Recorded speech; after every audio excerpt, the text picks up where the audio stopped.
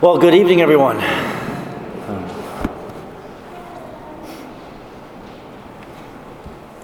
I did 4 years of my seminary formation at a seminary just outside of Boston. I was there from 2014 to 2018. And while I was there, I did a personal retreat a couple times at a Maronite monastery in central Massachusetts. It's near a small town called Petersham. This monastery is beautiful, and it's very secluded, deep in a tranquil valley surrounded by hills and trees. And one day while I was on that retreat, as I was passing one of the monks who lived there, I greeted him and I said, "Hi, Father, how are you?" And his reply, I'll never forget. He said, "There is still a bit of the devil in me." That sounds like a funny response, but it can actually express a truth about all of us. There is still a bit of the devil in us, because no one in this world has yet to overcome all attachments to some form of sin. And today's gospel story is a dramatic example of this.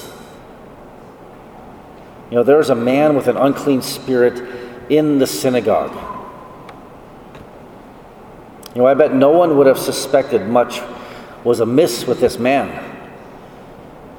He was in the synagogue on the Sabbath, so he was obeying his Jewish faith and obligation.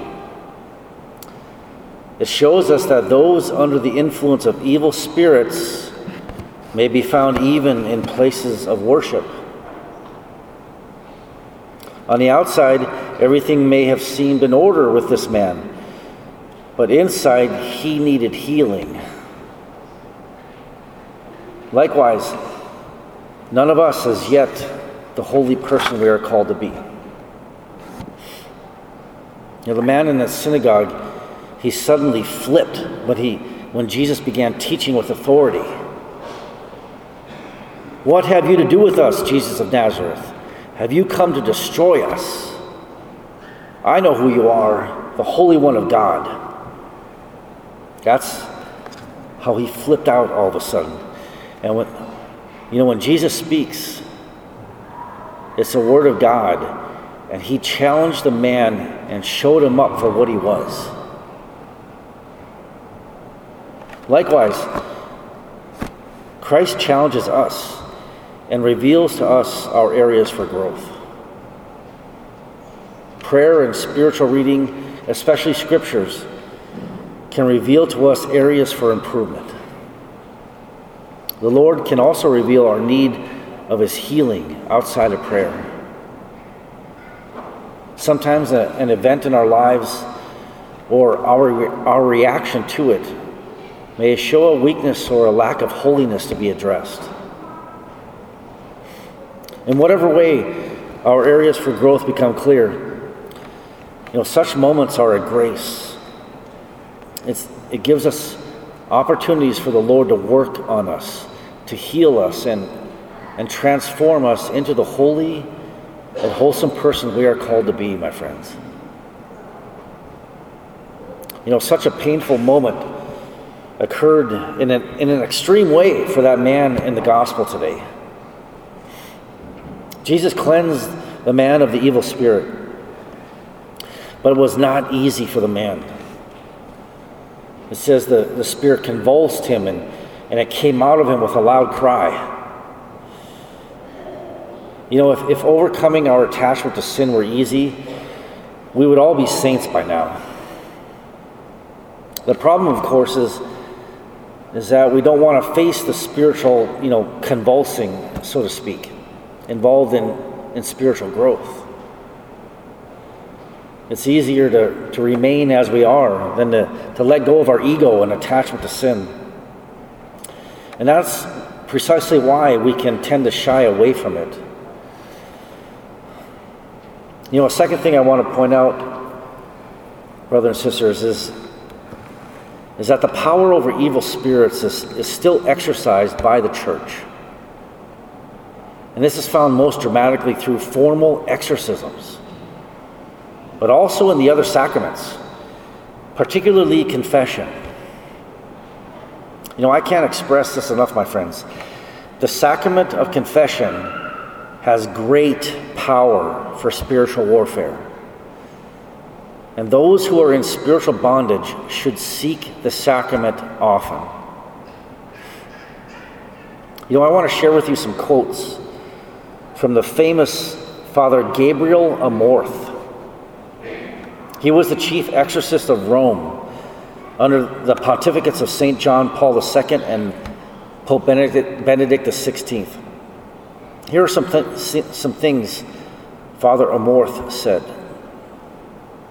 Many times I have written that Satan is much more enraged when we take souls away from him through confession than when we take away bodies through exorcism. Another thing he said, the best exorcism is confession. It is the most direct means to fight Satan because it is the sacrament that tears souls from the demon's grasp. It strengthens against sin. It unites us more closely to God and helps conform our souls increasingly to the divine will. I advise frequent confession, possibly weekly, to all victims of evil activities. Again, he says this, in my experience, a good general confession, which I always recommend as a starting point, in conjunction with a devoted life of prayer and grace, is sufficient to end the afflictions. Without prayer and grace, exorcisms are ineffective. My friends, the sacrament of confession is scheduled 6 days a week here, my friends. And you know what? St. Michael's is a confession factory. I love it, how many people go to confession here. And I assure you, the devil hates that. Check our website or the bulletin for the schedule. And I urge you to take advantage of this powerful sacrament of healing that we offer in abundance here at our beloved church. The church's power over spirits of evil, it derives from her bond with her Lord. She is the body of Christ, and she speaks with Christ's authority. In our first reading, Moses said that God would raise up a prophet like him who would be the prophet.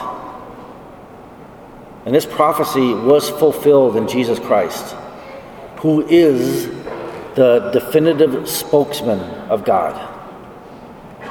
To him, all must listen and obey, or else stand before God to give an account on our day of judgment. His word can free us from the grip of evil. I think back again to that wise monk that I met on that retreat. When I asked him how he was doing, and he said, there's still a bit of the devil in me. The man in today's gospel was in the synagogue on the Sabbath, but was in need of healing. When the Lord reveals to us our weakness and need of healing, it is an opportunity for spiritual growth.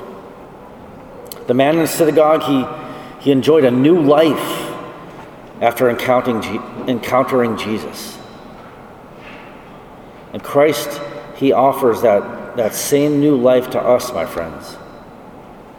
To receive the new life of Jesus, he must increase and we must decrease.